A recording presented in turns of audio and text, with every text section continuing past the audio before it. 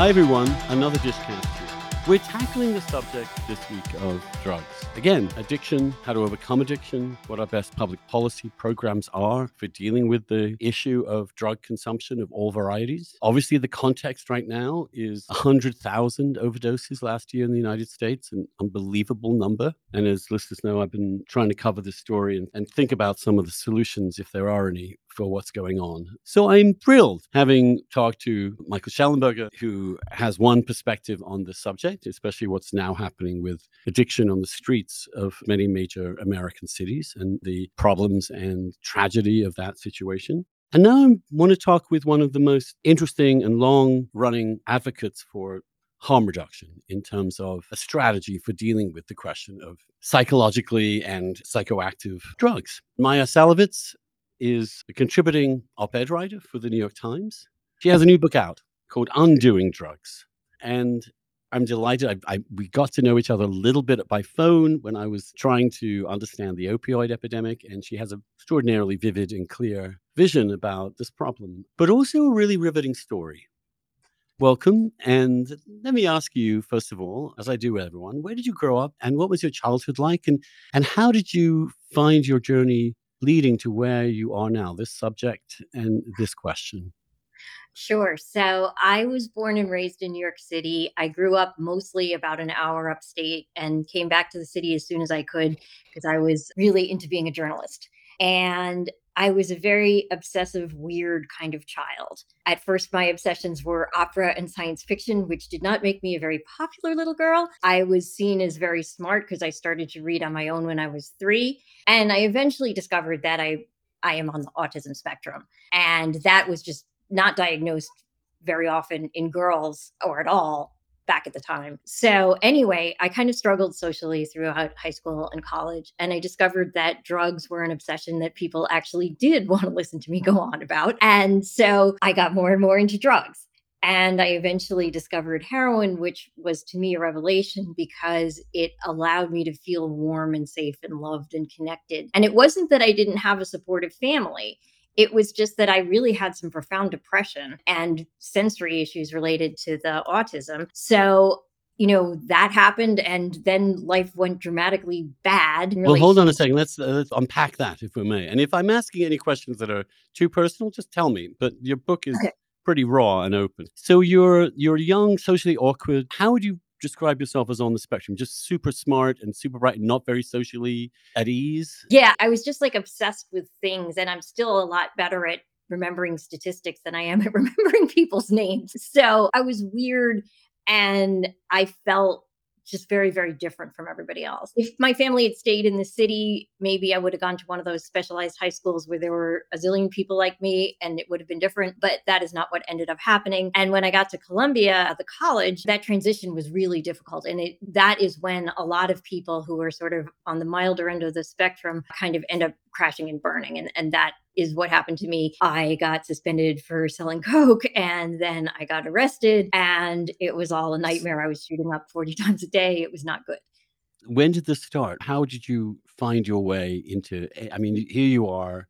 Where are you living? Where's your family actually? Where So we were specifically? in Monroe, New York, which is best known for a mall. And it is So about an you're in hour up. a mile north of New York City. Yeah, yeah. So this is and it's also a relatively, you have a not traumatized childhood. You have a regular childhood. You're just a little Yeah, I mean, different than others. the thing I should mention is my dad was a Holocaust survivor and he was profoundly depressed. And for a long time as a kid, I just thought like nothing I can do will please him. Mm, It's like always not good enough. And that wasn't his fault. He was, obviously he had serious issues related to that, but that's how I mm, interpreted it. And a lot of what went wrong for me was interpretations of things that sort of then led to self hatred right. because I ended up feeling like I was a very smart kid, but I was a really bad person because I couldn't get along with other people and I was very bossy and I had difficulty making friends. So then I just thought, well, I'm hopelessly evil. And yeah, that was just not good. I hated myself so much that I felt that the only way anybody would ever care about me is if I got rich and famous and then they'd pretend to care about me and that would be good enough. And that's just horrible. I almost cry now to think about it because it's just like, no wonder I needed anesthesia. And so, So what years are we talking about? Your teenage years? yeah. So, I mean, it was interesting because high school got slightly better. Junior high was just horribly bullied. But high school, I actually did manage to find some friends. I got really into the Grateful Dead, which is how I ended up in the LSD marijuana drugs world. And then I had a boyfriend that introduced me to cocaine. I should mention that it was the 80s and cocaine was seen as non addictive at that time, believe it or not. And that was a misunderstanding of the definition of addiction, which still haunts us today. But anyway, so then I So got really when do you first do marijuana or psychedelics? What is your first ever drug experience and how did that happen? Because I'm just fascinated how life happens, how right. accident happens, how a contingency leads to contingency. Yeah, no, I'm really interested in that as well. And basically what happened was I read the electric Kool-Aid acid test and I was looking for people who wanted to trip. And I eventually found a woman who became my best friend.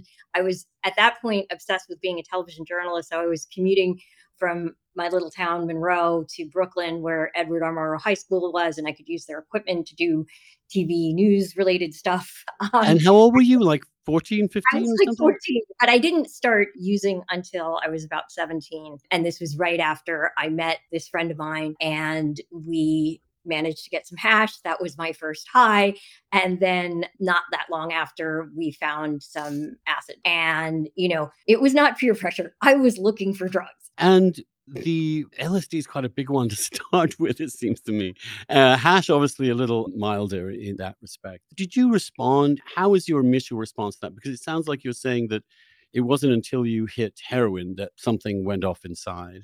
Well, I mean, yeah, like the thing is, I was never addicted to psychedelics or marijuana. I certainly did plenty of them, but it just didn't catch me in that way. I had very profound experiences with psychedelics, and I feel But like no one of one's addicted to psychedelics. no, Psychedelics, no, they're not. But I mean, that's but what's people fascinating still, about it is that they're not, yes, they exactly. don't But lead to people, this kind of thing. yes, but people believe that they do, and that's why LSD and heroin are in the same class, stupid scientific class, which is not even scientific in the Controlled Substances Act. There were, a lot of people think LSD is this really hard drug, but for me, what it did was make me better at perspective taking, which can sometimes be a problem for people on the spectrum. And so suddenly I was like, oh, what if I was this other person? Or what's it like from their point of view? And like, oh, my mom wants me to do the dishes. Maybe instead of complaining, I can just do the dishes and that'll make her happy. So I actually, unlike many kids who get into drugs, I became a much better, nicer person to my parents because I was understanding them more. Now, this is not what I recommend as a way to do this as a teenager, but this is what happened for me.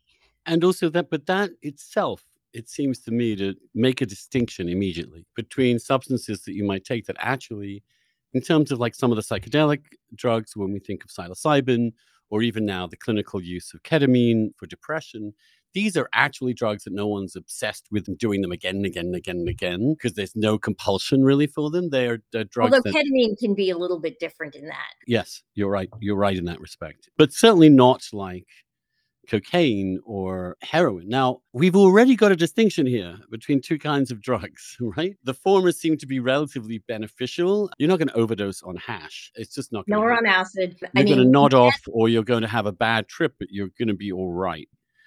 So, part of your broader argument is that we should dismiss the differences between drugs that have this kind of no, effect. no, what I'm saying is we need to undo the concept because the concept of drugs puts LSD and heroin in the same class. Right. Our Okay. way of seeing drugs as a country, because we don't see alcohol and tobacco as drugs, and we don't see caffeine as a drug because those are all acceptable drugs. And those are the drugs that are done by people who could profit from them at the time when they became illegal, so they didn't become illegal. So I want to explode this category and say we need to actually look at these in a very individual way, not as this mass of they're all the same.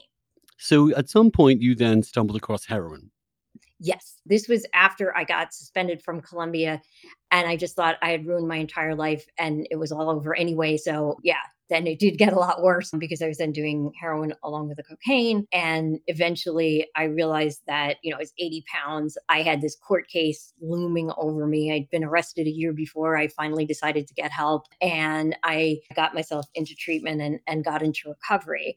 I now see recovery a little differently than I did at the time. And we have also skipped over the sort of essential part for this particular book, which has to do with how someone actually saved my life by teaching me to use clean needles Yes, when let's not skip over that. yes, Let's let's go not back skip and make over sure that. we So, get the whole chronology right. So okay, cool. you're now at this point, you're at Columbia, you're doing heroin now. You're injecting heroin.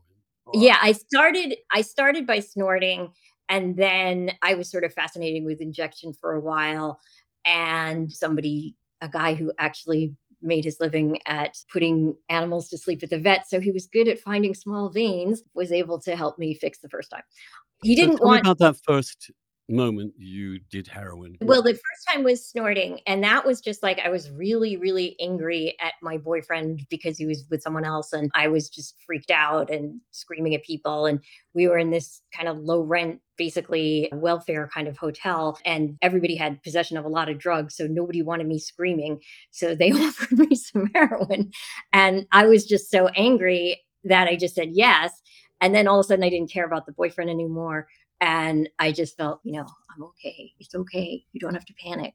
And I was so used to always being worried and always being self-conscious and always thinking that I'm just doing something wrong or I have toilet paper on my shoe or I'm just not right.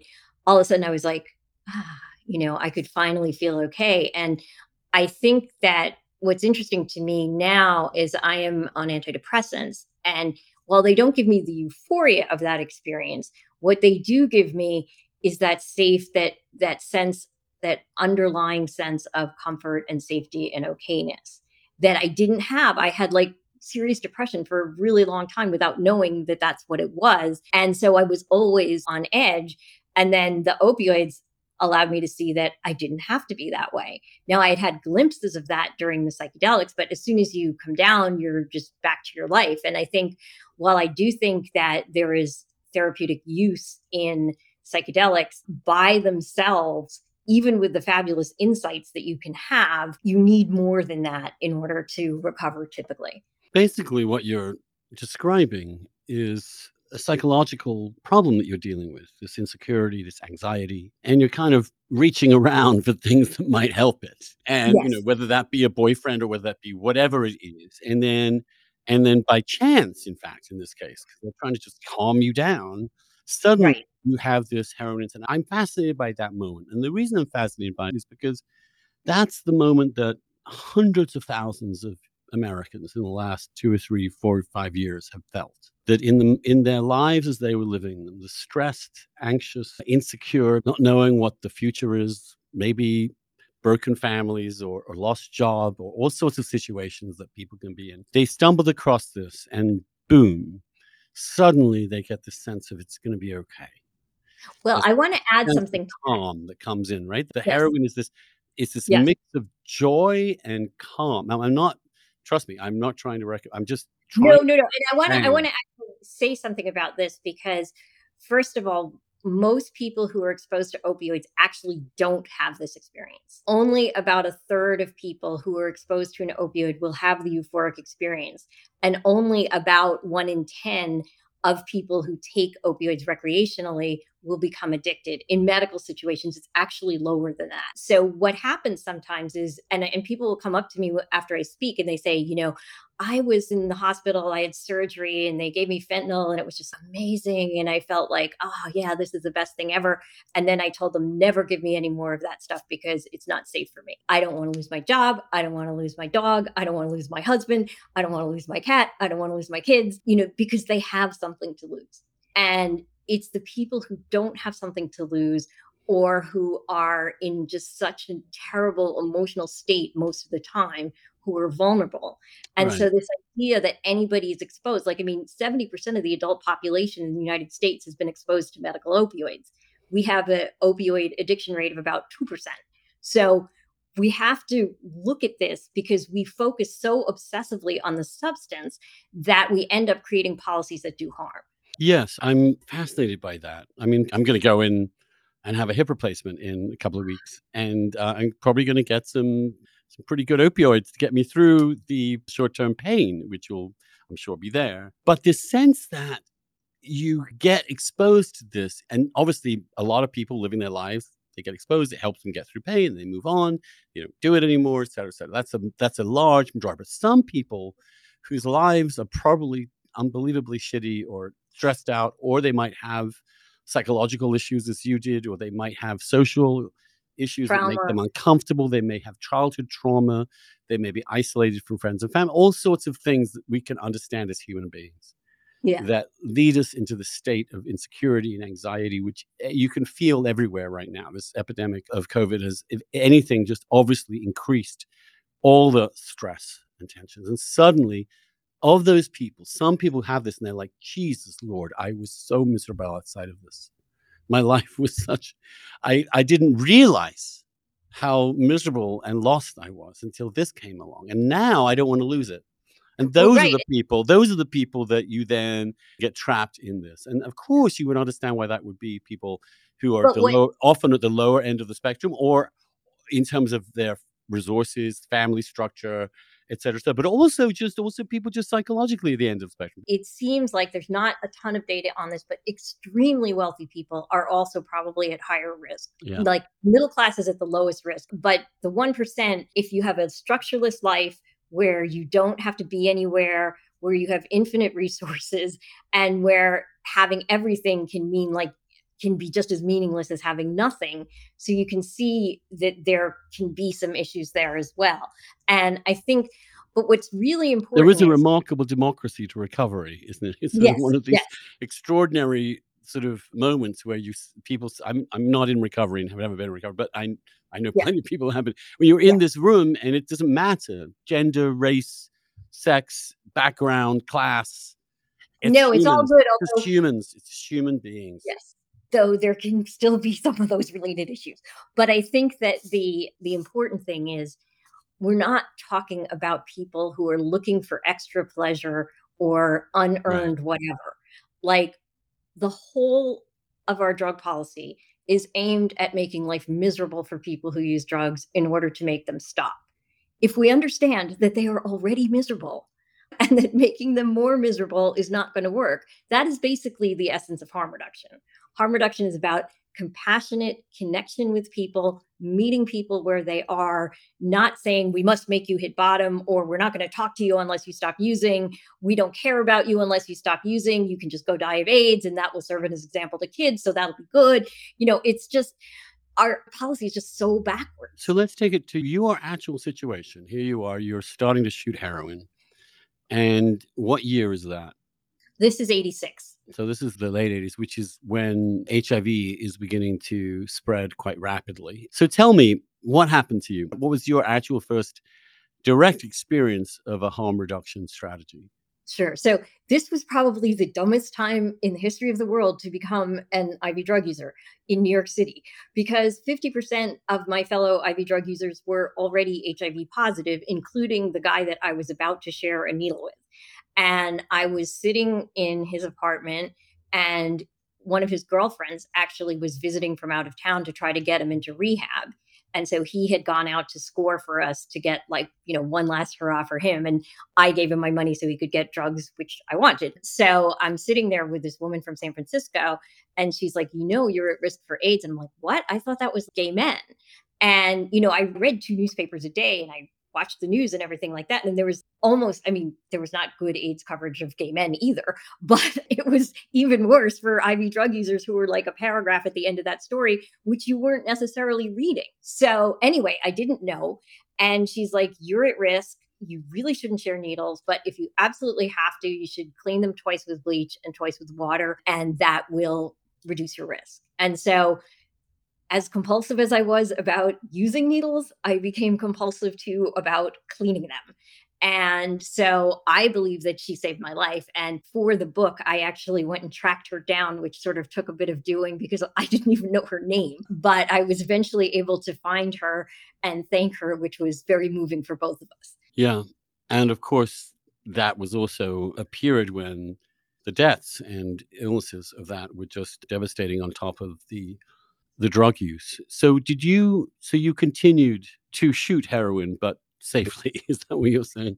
More safely, yes. And I mean, the thing was that, she just said, oh, you must stop now. I didn't know how to stop.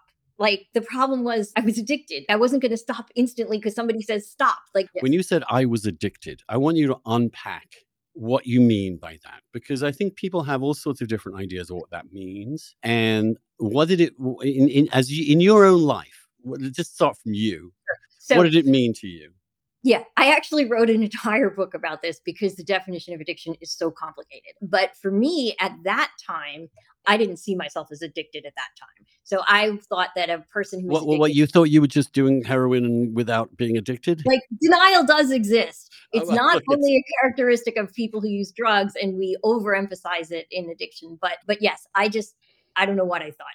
But at that time I sort of defined addiction for myself as someone who does things that they feel really bad about in order to get their drugs, and then they can't enjoy the drugs anymore. And that's actually not far away from the actual widely accepted definition of addiction, which is compulsive drug use that continues in the face of negative consequences. And note that this does not mention anything about physically needing something to function. Physical dependence is physically needing something to function. And people who take opioids long term for pain are going to be physically dependent. But if they're not compulsively using despite consequences, they're not addicted. Similarly, people who are taking methadone or buprenorphine or even heroin maintenance long term to treat addiction, if they're not compulsively using despite consequences anymore, they are now in recovery. They still have physical dependence, but we all have physical dependence on air and water and yeah, food. yeah, yeah. Of course, yes, but it's a little different. There is a little difference between being dependent upon air. Yes, the thing is that, like, yes, we all need to be dependent on air.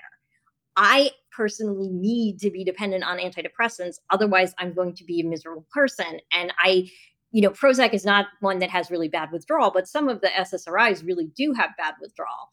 But I don't consider, like, I'm not sitting around thinking, oh, when can I get my next Prozac? And I'm a Prozac user But and it's funny, all those but things. there's an element. We're digressing a tiny bit here, but there is an element, and it's often the case, and it's psychologically hard with people with depression, for example, who take medications for depression, as I do. Some part of them has in the back of our minds, well, when I'm able to stop using these meds, I will be a better person. I'm going to get to a point where I don't need these meds. Now, if I had that attitude towards my HIV meds, it doesn't make any sense. Right. No, and it Um, doesn't make any more sense with this. And I feel very strongly about that because I am not a lesser person because I happen to need antidepressants, and I'm not less moral than anybody else. I just happen to be born wired differently. And for me, that means that my senses get overwhelmed really easily and I get emotionally overwhelmed really easily. And this just turns down the volume. mm. Now, for some people, the volume is too low. And if you turn down the volume lower, it's going to be bad and they're going to get depressed from the antidepressant because that's not what they need. But for people who are up here, a little less sensitive is actually good. And so when we say, oh, these drugs numb you, oh, these drugs, do all these things and make you, well, sometimes you can be too sensitive. And for me, when I am oversensitive and you just like caught up in my nervous system, I can't be present for people. I am a much better, friend and spouse and person in the world on medication. And I don't think I should be judged by that just because, like, cognitive approaches didn't reach the parts of my nervous system that needed to be reached. Right. But let's then so then you take, and it's one of the joys of living in modern world, is that there are things that you can take that can help in ways that didn't in the past. They're actually not huge game changers, the SSRIs, but they definitely help at the margins. But what you're talking about with addiction is continuing to take, let's just call it a medication, because in some ways you're trying to medicate yourself with some kind of substance, right? So let's just Right. broadly call it that. But there's a point at which it isn't helping you. You're doing it because you feel compelled to do it. You're not in control of yourself.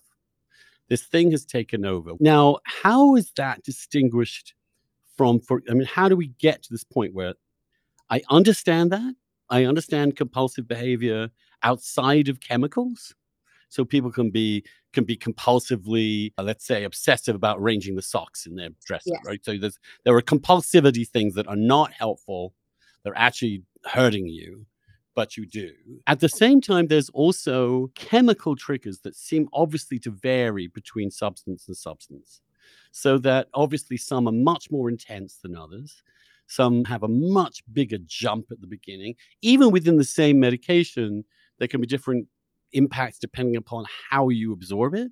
So if you take if you go and buy an edible and a couple hours later the sunset's looking particularly nice, it's different than if you sit down and do a quick joint and you're a little out of it for 10 minutes, you know. So Right. so I'm how do we distinguish between this chemical thing and this behavioral thing? Well, I don't think we do. I think what we should focus on is, why are people doing what they're doing? Yes, we need to be aware that, say, fentanyl is more likely to kill you than marijuana. Yes, the substance does matter. But what matters more is, what does it mean to you and why are you doing it compulsively? Because the compulsion is in you, it's not in the substance. Like, there can be people who are addicted to carrots, so much so that they will turn orange, literally. Now, nobody thinks carrots have any chemical hook, but a person can get addicted to them. But are And you similarly, saying there is no chemical hooks in any of these things?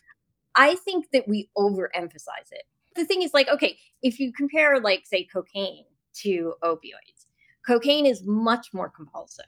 Like, during the end of my addiction, I would get up every day and be like, I'm not going to shoot Coke. I'm not going to shoot Coke because I know it will suck. And then I would shoot Coke.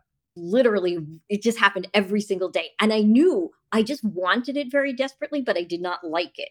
And there's different systems in the brain that look at wanting versus liking. And so I later understood that. And with opioids, those don't get as disjoined as they get with something like a stimulant, because opioids directly act on opioid receptors, and your endogenous opioids are there to make you feel warm, safe, and loved. So they're about satisfaction and comfort and safety. Whereas the dopamine highs that are associated with, say, cocaine or methamphetamine are about the pleasure of the hunt, and you are confident and you can get, you're like the cat that's about to get the thing. With the But opioids, you've got the thing. let's make a distinction there too, because it's one I'm interested in: cocaine and crystal meth, for example. Yes. Now, I'm aware of people who've done cocaine for long years in their lives, or in the 80s and 90s, it wasn't exactly rare, but they did not lose their entire. On the whole, I mean, there definitely Yeah. some people lost everything. All they could do was spend all their money on cocaine, Yes. and obviously that's a proportion do that. But with something like crystal meth, which is it seems to be there's a much higher likelihood of getting completely obsessed with this. Yeah, if you look at the data, cocaine and methamphetamine seem to be about equally addictive. So about 10 to 20% of people. Now, again, it will depend on the environment and the person. And, some people have speculated, I might add, that the new P2P meth is like worse. But there really isn't any data suggesting that this is the case. And that combination, that kind of methamphetamine, was around in the 60s too. Yeah, I So, think the question there is also whether that new kind of meth is much more easily produced and therefore can become much more available, isn't requiring the same raw materials, therefore can be made or cooked quite close to where yes, it's but consumed. why did that happen? Well, I Why did understand that happened because of That's a long prohibition. question. Yes, we realize we're in this rabbit hole here, but I'm trying to see how we can get out of the rabbit hole without in a way that's sane. Let me ask you this then. Why do you think that opioid opioid use has gone through the roof in this country in the last 10 years or so, and specifically Right. also in the last several years? What is creating that? Now, there's one, I'll just very briefly say it. There's the one that big pharma got lots of people addicted to kill them, made lots of money. That's end of story. That is one aspect of the story. Let's say, well, you can't deny that that's No, no, there. no. I mean, I'm not saying that. And It's and just it more was than malign and it was reckless. On the other hand, when you go back and you look at the history of this, you realize, in fact, at the time, there were lots of ideas about why this was actually a breakthrough, why, in fact, we had finally mastered the ability to end pain without creating dependence. I mean, there was a lot of stuff going on in the culture yeah. around. I mean, what I want to say about that is just that 80% of people who got addicted to prescription opioids did not have a prescription for them. Right. So the vast majority of people with pain never get addicted, even if they take it long term. And the vast majority of the people who did get addicted did not have pain. Now, this is not to say the pain like relieves you of addiction risk. That is not the case. It's just more that we are targeting the wrong thing. So we just cut the medical supply by 60% since 2011. We also, during that same period, more than doubled the overdose death rate. And that was completely predictable because if you cut off a supply and you don't offer treatment for pain or addiction, why would you not think that the illegal market is going to come in? Why did they think it was okay to do that? Well, yeah, it was one misjudgment after another. The misjudgment to begin Yes. with, that these drugs would not hook people in a way that they did for a section of the people that have access Yes. to it. Yes.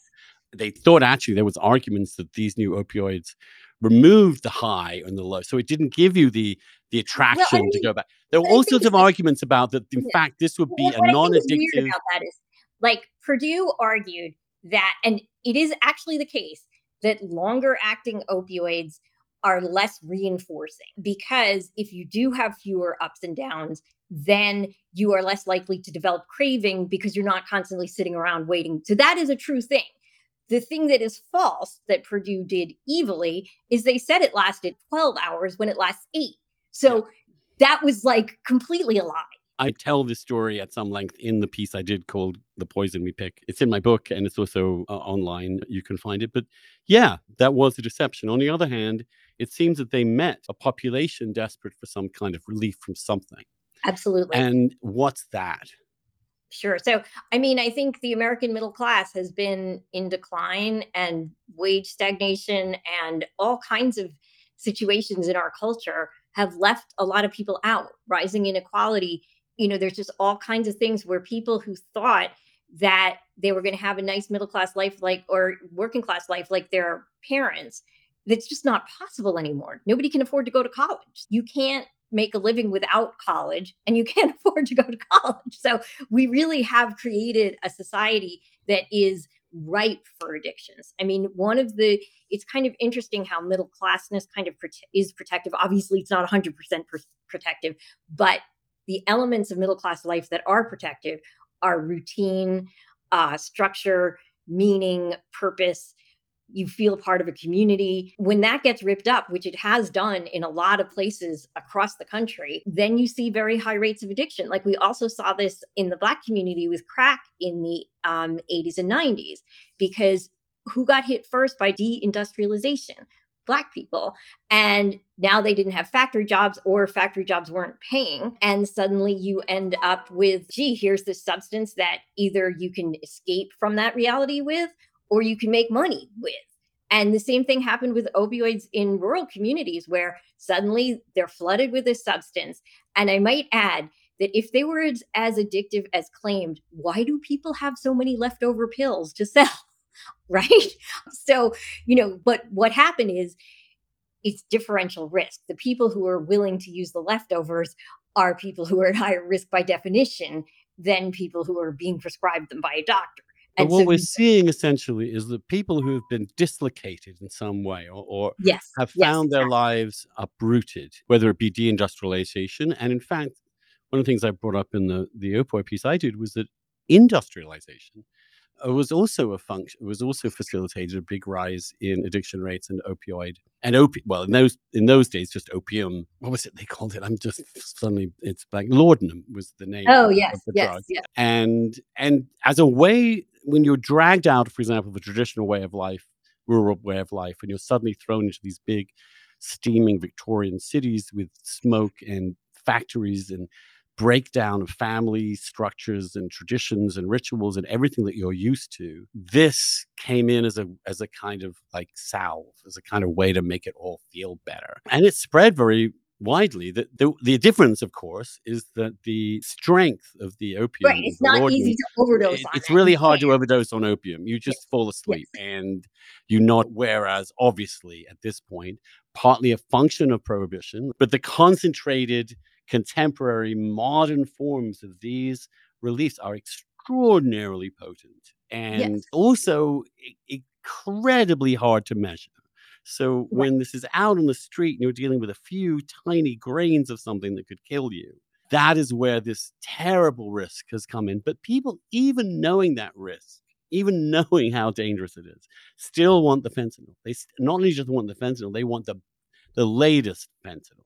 That's what Although, I I mean, to hear be from people. fair, They're just desperate for that kind of I relief. mean, the thing is that, like, certainly people are taking extreme risks by taking fentanyl. But, in the past, in my day of using heroin, people would seek the stuff that somebody had died from because that would be strong enough to get Right, through the tolerance that a sort of old head right, drug user had at that point, right? right, Now they really don't do that because now it just kills you. Like, right, they are seeking the best high. People are generally, I mean, there are some people who don't care. And when you get to the point where you don't care, it's not clear if it's suicide or overdose.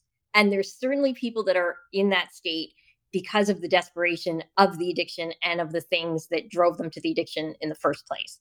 So there is definitely that. But for the most part, people want to be conscious to experience their high. And what fentanyl does is you may get about 5 seconds of euphoria and then you're unconscious. So most people, before they get a tolerance to it, would definitely prefer the heroin. right. Yes, most people. And then there are those in particular danger who are those who are in recovery or just come out of recovery, whose tolerance has gone down a lot, and then suddenly they relapse and get a strain that is way stronger than their system is capable. And I'm thinking of someone like Philip Seymour Hoffman, who seems to have been a victim of that particular scenario in which your own tolerance has actually gone down a lot. You relapse, and then it's way too strong for your system, and it kills you. Well, Now, and this is why medication treatment is so important in these times, because methadone and buprenorphine are the only things that are proven to cut the death rate by 50% or more, but only if you stay on them. Now, some people don't tolerate them well, and they need to have abstinence or they need different medications or whatever. But if you're on the medication and you relapse, you're much less likely to die than if you're abstinent. And that's a sad truth about the way it is now. right, that's about developing some kind of tolerance in your system that enables you not to, when if you do relapse, that it's not going to be that fatal. Now, harm reduction, if you harm reduction is really going there with people who are addicted, attempting as best you can to see them as humans, fully human beings, and see their predicament and attempt to help them find a way out, right? From where they are, which means making sure that they're not doing things that are going to kill themselves or presumably harm others. And I think a lot of people would understand that impulse and think it's probably the smartest way to engage people with these kind of addictions. At the same time, if there's a worry, a completely legitimate worry, it seems to me, that if you are providing drugs to people who are already addicted and you're trying to do it in a way that helps them sustain themselves and then tries to bring them around to getting over these drugs in a constructive way, there is a danger that you are actually enabling this addiction, especially if they're also then allowed to live freely in the society so that we have these extraordinary gatherings of essential homeless addicts. I'm not supposed to use the word homeless or addict anymore, but people who are addicted, who are homeless, who don't have homes, who are in these camps, these settlements, these that are becoming increasingly dangerous. A lot of this kind of self-medication is related to all sorts of mental challenges, mental illness, some schizophrenia, some also a whole depression, a whole variety of things which people have sought. And then they find these communities, and these communities are built around feeling at home with other people like that, and they're becoming places where these drugs are disseminated. Now, Well, let you me, can see how that yes, no, is okay, let me just creating say, a okay, real so public yes, health and public yes, order yes. problem. Nobody in harm reduction wants people defecating on the street, peeing on the street, shooting up on the street. The situation that we have now is a really complex social problem involving lack of treatment for mental illness, lack of treatment for addiction, lack of housing. You do not see these situations, like West Virginia has the highest overdose rate in the country, does not have much homelessness because it's very cheap. So the important thing is that we have to emphasize what works. And we have been arresting people to try to get them into recovery or something for the last 100 years with zero success. And we know that if you look at the research, this whole concept of enabling is just wrong. For example, in Switzerland, they prescribe heroin. So that's pretty much as enabling as you can get, right? You're giving somebody a prescription for heroin. Now, you would think if enabling were true, that these people would be less likely to move into more traditional maintenance or abstinence treatment. They are not. There is no harm reduction intervention that has been studied that proves the enabling case. Like, it just doesn't show up. Like, I originally thought that, oh my God, if people are parked on methadone, they will like sort of be missing the wonderful joys of complete abstinence because they like only went halfway. But when I started to look at the data, that isn't what it shows. It shows that it cuts the death rate in half and it doesn't keep people from moving on. Now, there may be some minority for whom that is the case. But if you look, for example, at our criminalization policy, so, people argue that the only way to clean up the streets is to arrest these people. Now, we have more drug arrests than any other kind of arrests going on in the United States. So we do a lot of drug arrests. We also know that only less than 7% of people who are incarcerated get treatment. The treatment rate is higher outside of prison. Yes, but here's the thing. I'm not going to defend the incarceration model in which you throw people into jail. They mainly do not get treatment for what they're doing. They may even continue their drug use in jail. But I think there are people who say, well, arrest may be the wrong formula. But if someone is dealing with serious illnesses, mental illnesses, and so on, and they do pose a potential harm to others, there's obviously clearly also openly harming themselves in many respects. There should be a procedure or some way in which we can involuntarily push these people into treatment. Mandatory treatment, not jail, but mandatory treatment. Okay. That seems to me to be a combination of the two things that might... why is our first impulse to coerce people?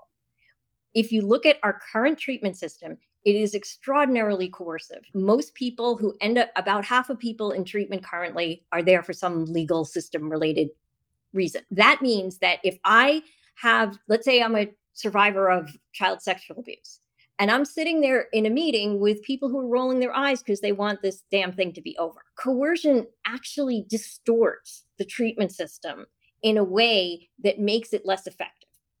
And also, why should we prioritize people who aren't seeking treatment over people who want help and are ready to get it? You don't have to prioritize them. You could say all of the above, please.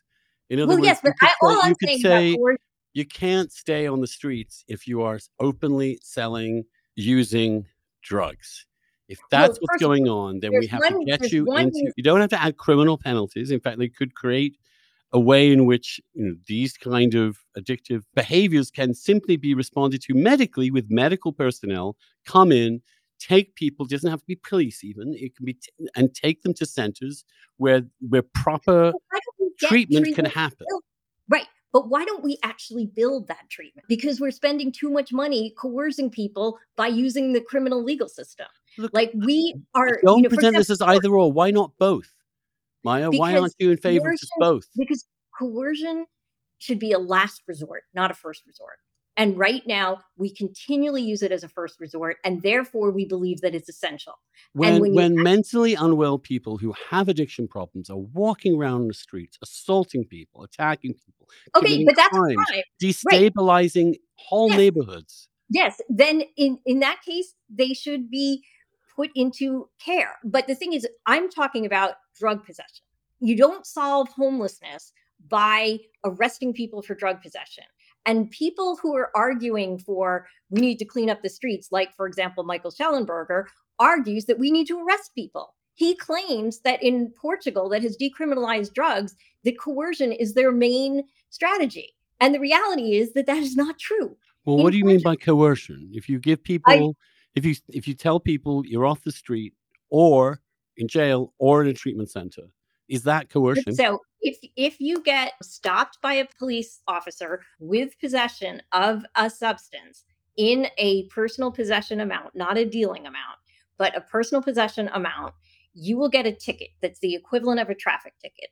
and you will be told you need to show up at this dissuasion committee, which includes a lawyer and a social worker and maybe a doctor. The other person, the third person, is varies. And then you go there and they basically try to talk you into treatment. Or if you're a casual pot smoker, they just tell you go home and don't do it again, which is 90% of their stops. So most of the time, no coercion happens. Most of the time, no one recidivates. In some extreme cases where people have serious trouble, they can have sanctions. These are not criminal sanctions, but they're not allowed to go in a particular neighborhood, or they have to do community service, or they have to do treatment. There's a bunch of different That's things. coercion. Yes, but it's not criminalization. Well, I And agree. I understand that. but Don't he's but arguing for arresting people. He's well, claiming that in Portugal, what they primarily do is arrest and coercion. And when you look at what they actually do in practice, the people, what they did was build out their treatment system, and more people came to it without coercion because yes, it was but at available. some point they say, if you have this ticket, you come and you have to be taught, you have to be persuaded to go to treatment, right? Now, what if the person says, "Fuck you, I'm not going." What if they don't show up? What happens Right. if they don't So show up to the nothing. dissuasion? At first, nothing. What do you mean at Um, first nothing? Then something happens. First offense, nothing. No. They Okay, second offense? again, it's going to vary, but only 5% of people in their system reoffend. So it's a minority that this is happening with. Yeah, but I'm They just trying to get here. There, instead of making this a binary question, coercion, non-coercion, we're talking about something slightly in between. We're talking about right, no, and what I'm fine with in between, but that's not what people are advocating. People like Schellenberger are advocating keeping the current system of criminalization and arresting people, and instead of putting them in jail, putting them in treatment. And that does not work. The better way to do it, and the way places like Portugal do it, is decriminalize, beef up your services, make the services really inviting, not coercive. Like part of the reason people don't go to treatment, a big reason, and part of the reason I didn't go to treatment until I finally did, was that a lot of treatment is about humiliation, attacks, just treating you like a horrible person because well, the obviously, no, I don't think we're anybody sane is in favor of that. but that exists widely in our treatment system. And so, if we want to actually improve our treatment system, what we have to do is make it more welcoming, I'll make be it honest with more. you. I mean, I have seen this recovery. So I've seen several people I know go into recovery after incidents and so on and so forth. I don't think they're being demonized when they go into those treatment centers. My impression is that they're treated humanely and they are invited to Okay, come but to you terms with it. probably know people on the top end of the economic spectrum, for one. But secondly, 90% of our current treatment system consists of indoctrinating people into 12-step programs. Now, I'm not saying that 12-step programs aren't useful and that a lot of people don't benefit from them, including myself. What I am saying is that if when you go to treatment for a supposed medical condition and they say that like what you need to do is take moral inventory, pray, and make amends, I would leave if that was a depression or a cancer treatment. And that should not be our go to for addiction treatment. Because, for one, you can get that for free at any church basement pretty much. So, 90% of the content of what people get when they're in these shishi rehabs or even in the low end ones is go to a meeting, read the big book, do the 12 steps, make amends, find a higher power, all of this kind of stuff. We waste an enormous amount of resources on that. And it is our, so what I'm trying to say is, But hold on a minute. yeah, Part of what I find impressive about AA and 12-step programs is that they do. You talk a lot about the rights of people with addiction, but are there not also some responsibilities to other people, to society in general? And what AA says is that, yes, you as a person in society, you have responsibilities to the people who love you, to your family. This addiction has caused great harm to those people. You've caused the harm to those people. And I don't, and taking responsibility for your own the consequences of your actions is actually an empowering thing, not a disempowering thing. And the truth is that these drugs and the addictive behaviors that they are associated with do hurt people well, deeply. let They me, destroy families, they ruin relationships, they can lead to okay, but let me just say this. so So why can't we depression, hold people We can, but we responsible for their own actions. yes, we can and we should. But if we want to actually, if we're going to argue that addiction's a disease and a medical condition, then we should also be making people with bipolar and people with depression and people with cancer make amends for the harms they do. If you're going to single out addiction as the moral illness, then you are not treating it as a disease. You are still treating it as a sin. And I so think this there's is, a I level at believe which that, the wait, let me finish now. Everybody should take a moral inventory. Every human being should make amends for the harm that they do. Every human being should do their spiritual thing that works for them, including nothing. But it's just that when you uniquely apply that only to people with addiction, with the arm of a law forcing people in, which is unconstitutional actually, but happens all the time, you end up with a system that's working at odds with itself. Because, for example, NA, which is the 12-step program for opioid addiction. They don't believe you're clean if you are on methadone or buprenorphine. So basically, they tell people to come off the only medication that cuts the death rate in half. And so you have this system that's working at cross purposes with itself. I'm not saying people shouldn't go to AA and NA, nor am I saying that treatment shouldn't recommend people to that. What I'm saying is that we should not pay for what we can get for free, and that we should pay for the less problematic and less moralistic strategies that allow people to get better and allow them to go to the 12-step programs, or just on their own make amends for the harm that they did, because people want to do that. It's just a matter of making treatment evidence-based. right. And I think, like, coercion, again, we have a system that locks people up if they're a danger to themselves or others. Well, Um, unfortunately, it seems we don't actually. well, right. And I mean, like, In fact, we have laws that allow people who are clearly dealing with serious mental illness to do drugs on the streets in a way that I find, just to observe it happening in front of you. These well, I people, mean, the other thing that no decent society should let this be no, happening on I their agree with that. streets. But I just think that But the your first your response seems to be make sure that their crack pipes are no, not th- dirty. Make sure that no, that is not what I'm saying. You have to meet people where they are. yeah, of And course, right. and then you have And to that take them sometimes somewhere where means, they can right. That heal. sometimes means making sure their crack pipe's okay. But it also means when they say, okay, this really isn't working for me, I want help, you have the door open. And you have that But person don't has you to, think you should encourage the help from the get-go? That if you if go you in do there and that, say, you recruit we're people gonna up. give you the best shit you ever had indefinitely without any No, no, but request. that isn't what you're just mischaracterizing harm reduction.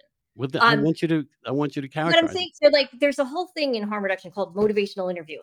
Hmm. And the idea is to get people to seek whatever goal it is. So let's say they want to smoke crack on weekends and not every day. Most people are not going to achieve that, but maybe some will. And if they do, that will make them far more employable and will reduce a lot of harm. But in the process of trying, a lot of people will realize that, what, this is just too much of a struggle. Why do I need to do this? I'm wasting my money. I'm not even enjoying it anymore. What about those meetings? Can you maybe take me to one? Like, it's about building a relationship and about taking people who, so every time a homeless person or unhoused person has an interaction with the rest of the world, usually somebody's demanding, we don't care about you unless you get clean. We don't care about you unless you pray in our church. We don't care about you unless you do X, Y, or Z. When somebody says, I just want you to be safer, I want you to be healthy, that sort of wakes people up. And this happens in needle exchange all the time, especially back in the day when it was illegal, because people were like, you're risking getting arrested in order to, like, help me, who you don't know and who everybody else treats like utter shit. So it's more, and it's in practice, it is quite spiritual, oddly enough, because basically you are treating people the way you would wish to be treated. You're loving your neighbor. And it's really powerful because those people don't get unconditional love very often. And when you start to be valued, then you start to value yourself. And that's how people move out. So it looks on the surface like, oh, you're just giving them crack pipes and saying, go for it. What you're really doing is building a relationship so that people can get to the best place they can. And especially in the unhoused population, there's an enormous amount of trauma. And a lot of people are not going to be able to give up those substances until you address the trauma. Right. Now, typically, we have said you must give up the substances before we'll help you address the trauma. Harm reduction therapy, which is a thing, um, works with people to deal with this without them necessarily having to give up the substances first. I And so, understand. I understand. And the way you have just described it, Maya, has been very eloquent and moving in a way, because I think at some point I can think about statistics. I can look at studies and the rest of it. We're dealing with the human heart here, yeah, and broken hearts, people whose lives have fucked up, and they may have made a couple of dumb decisions, right? But we've all made dumb decisions. We're humans, and reaching people where they are with compassion and love is what certainly I'm taught and have always been taught is the only way to behave towards other people that is morally correct. And I agree with you. And finding a way, especially to destigmatize people who are in the situation, because it's so easy to dismiss people, junkies, people, and not to see, our fellow man right there, our fellow human there, but for the grace of God. And it's hard. And I know that the people engaged in this, it's also who are doing the work. It's emotionally beyond draining and hard. I mean, all of the people out there trying to reduce yes. And I harm. mean, I think one of the things that is really, empowering and interesting in harm reduction that is a bit problematic now, but um, reversing overdoses with naloxone. Like, how much more of a valuable thing can you do than to save somebody else's life?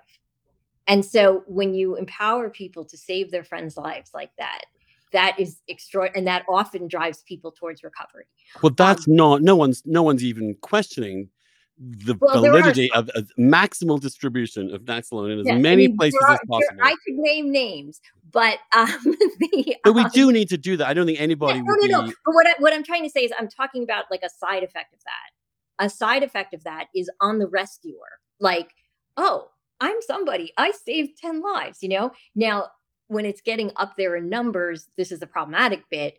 It gets traumatic. Or if you don't have enough, like I've heard of people in situations where they have several people overdose and not enough naloxone. Who wants to have to make that decision? That's a terrible position to put anybody in. Or So, moments where I've heard that someone will revive someone for Naxalone and be cursed out by that person. In other words, that you're dealing with people in really tough yes. circumstances But who are not most going to be all lovey-dovey yes. and No, no, lovely, no. and But there's a most reason people who people can get upset about them, yes. and there's a reason there Well, could this be is like, okay, aggression. there's a way to fix this, which is don't use massive doses. Like if you are reviving people, and this is the doses that are given out at needle exchanges are usually pretty calm. They're not going to put you into like so that you're suddenly vomiting and other orifices involved.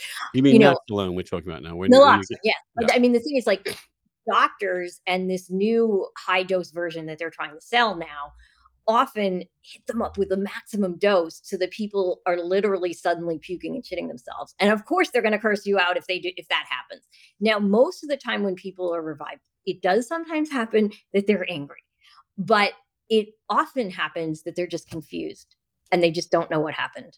And if you hit them with a lower dose of naloxone so that they are not suddenly in extreme withdrawal, then they are less likely to go immediately to buy drugs to relieve that withdrawal. So it's again a matter of being kind with the naloxone. Now, again, there's situations like some of these fentanyls, you need to hit somebody fast with a large dose, and they may not be happy and they may curse you out. And that's difficult to deal with. But for the most part, especially when it's a fellow user who is reviving somebody, that isn't what's happening. They may be cursing out the police for many reasons, which we don't need to get into here.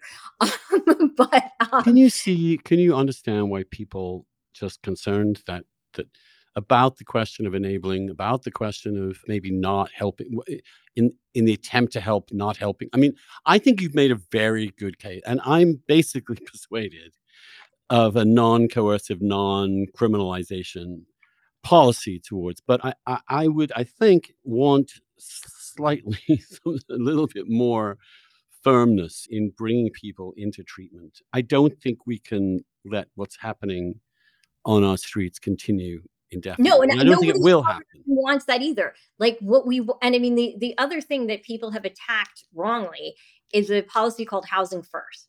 And this is the idea of offering housing with supportive services, including help for people who want abstinence, but you're not required to be abstinent to get the housing. And this has actually, according to studies by the government, cut homelessness amongst veterans by 50%.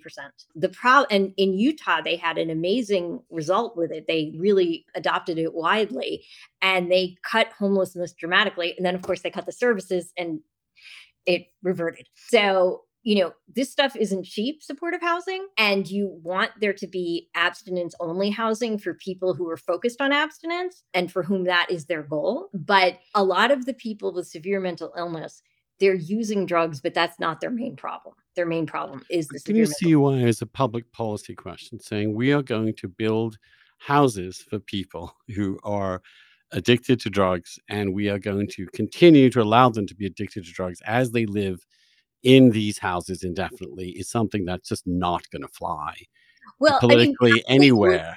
in Utah, they did it. You know, in Utah, which is not exactly a liberal state. No, but Uh, that maybe because it's not such a liberal state, and it already has such powerful sources of social capital, maybe it could work there. But you can see why. No, and that's sort of like this is a marketing problem here. You're not marketing it as like we're gonna have these like drug-filled houses where everybody has drug orgies You and don't and have to market it that way, but that's what it's gonna be seen, and no, that's how but people what are I'm gonna saying is describe it, and no. people are gonna What they object to it. no. What you're talking about is housing for people with mental illness. We have tried requiring abstinence in order to house people, and it has been a dramatic failure. What basically happens is people go in, they get thrown out, they go in, they get thrown out, they go in, they get thrown out. Nobody can stabilize their life that way. It is really difficult to become abstinent when you are constantly getting thrown out of treatment if you relapse. So that doesn't mean that these places are free for all. Like Housing Works in New York, for example. There are definitely situations where they will throw somebody out. And when I was interviewing people for the book, I spoke with their chief executive and one of the co-founders, and he was talking about this one guy who was kind of their prototypical client. And every apartment they got him, he set up a brothel, he was dealing drugs, so he kept getting thrown out. But the last apartment they got for him, he stayed there till he died of HIV, actually, but it was many years later, and he stabilized at that point. And what they find when they run these places that are not abstinence only is that about a third of people, nothing is helping. About a third of people are improving, and about a third of people are actually moving well towards abstinence. And so Hold on a it's minute, you just said only a third are moving toward it. Is anybody abstinent in these? Well, no, because these are not aimed at abstinent people. Like, you don't wanna, like, have people who are seeking I mean, you could technically, but I think it's a better idea to have abstinence-focused housing be abstinence-focused, but the problem right now with our abstinence-focused housing is they don't allow people on medication.